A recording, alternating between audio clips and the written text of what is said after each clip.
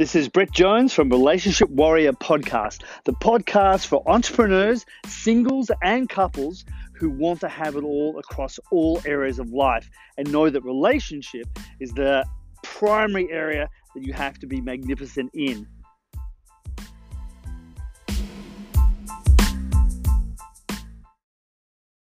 Too many people feel that they don't deserve the love. And what they do is if they're in a relationship, they push their partner away because they don't feel deserving of that love. Or if you're trying to attract a new partner, you attract someone who proves to you that you don't deserve the love, and they will treat you in a way according to your own beliefs. So how does this happen? Well, we're influenced by three main things in terms of being conditioned around love. The culture that we grow up in, the role models that we have, and the events that happen to us. So if for some reason one of your parents or another role model doesn't give you the love in the way that we know we deserve it as a child, then we form an opinion or a story about ourselves. That opinion and story then becomes our reality. And if we feel like we weren't deserving of their love as a child, then we grow up as an adult and we literally push other people away. Even if we feel like we want to have a relationship, it doesn't matter, because we'll get in a relationship and then we'll sabotage ourselves. We probably won't even realize that we are sabotaging ourselves in the tone of voice and the things that we say, what triggers us to get angry or upset or withdraw from them. All these things add up to a life and an experience that either you or someone you know is probably having right now, where they're in a relationship, but they're really not letting the other person in and they're pushing them away and constantly trying to get them to prove to themselves that they are lovable. And that's hell to live in, because it's hard for the other person. And generally you'll pick someone that's either lonely or they're narcissistic. And that will prove to you that you're not worthy of the love. And if you're trying to attract somebody, that's the type of person that you will pick and attract. And the reality is, even if you're not realizing it, you won't be attracted to anyone else. Like if there was someone there that was confident and strong and very settled in themselves, you wouldn't be attracted to that person. You'd feel no physical attraction or desire for them. You would only be attracted to those people that are going to treat you like you were treated as a child. And whilst that sounds simplistic, it is an absolute truth. You know, if you're listening to the podcast, you know that we've worked in America, we've worked in Australia, in the UK as well. And we've worked now with thousands of people and thousands of couples. And we see these patterns and conditioning all the time. And you have to realize what the real issue is that's going on in your relationship right now, or in your desire to have a relationship right now. And you have to do the work on yourself to get over that, because when we get conditioned like that, it literally becomes like trauma. And we store that trauma neurologically in our nervous system, but we also store it into our organs and a muscular system as well. Hence, there are a lot of modalities around breath work, kinesiology, NLP, that all help to remove those conditionings and patterns that are built up inside of us.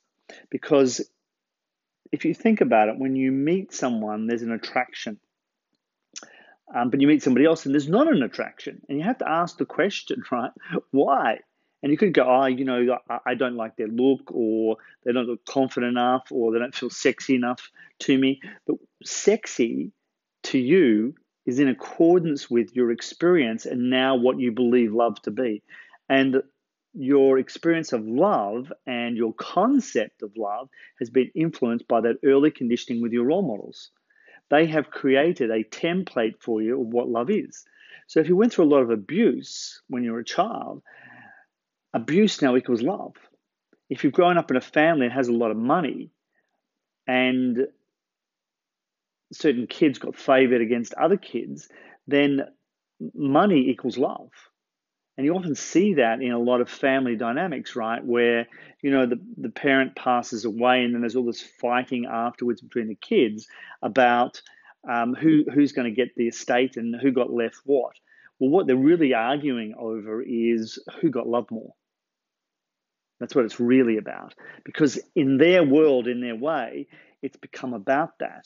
But of course, love is not that. Love is a feeling that we have and an energy that we exchange with somebody else. And I've spoken about this many times, but the University of California in Los Angeles did a study back in the 1950s. And they came up with statistics that 93% of communication between us is not the words, which is only 7% of the effect of the communication. So literally, we read each other. We pick up all the other non-verbal language that tells us how someone is feeling about us.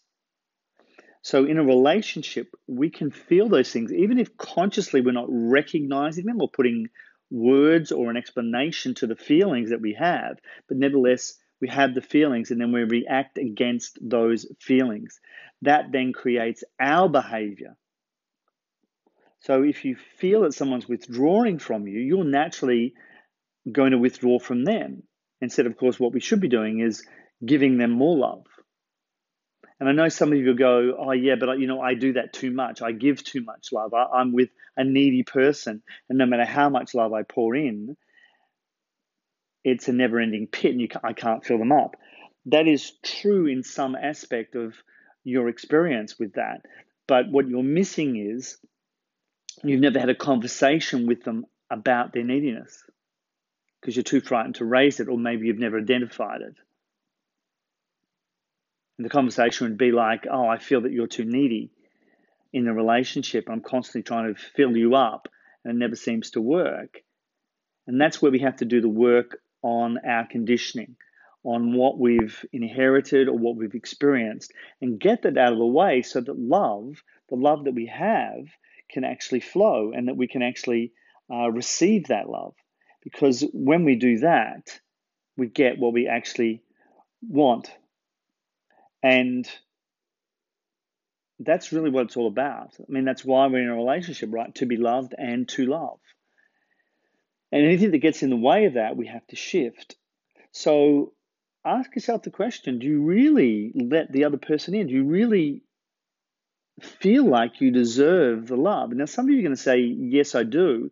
But look at your behavior and look at your actions. Are you shutting down? Are you closing off in the relationship?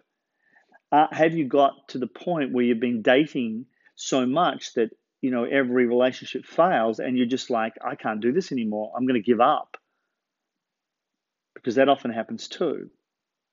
But what you're denying yourself and what you're running away from is your mixed up version of what love is. Because that's not love. So consider for yourself what work you need to do on you to really let love in. For some of us, it's easy to love somebody else and very hard to let them love us. For others, it's very easy to let the love in, but very hard to give to others. In fact, we become over needy. And you have to get a perspective on yourself to get this right. So look into, how did you grow up? Did you really get the love that you felt that you deserved? What happened? Did one of your parents withdraw from you? Was another closer to you? Perhaps it was your grandparents that you looked up to. But was that expectation of their love realistic? I've met many people that have modeled their grandparents as their primary role model. And they put them up on a pedestal and hence create an image of that person that is impossible for anyone else to meet. So no matter who you're with, they're never going to meet that expectation. And in a crazy, funny, mixed up way that our ego always operates in, it's like I'm protecting myself and I'm actually hiding away from ever being loved because I feel like I actually don't deserve the love.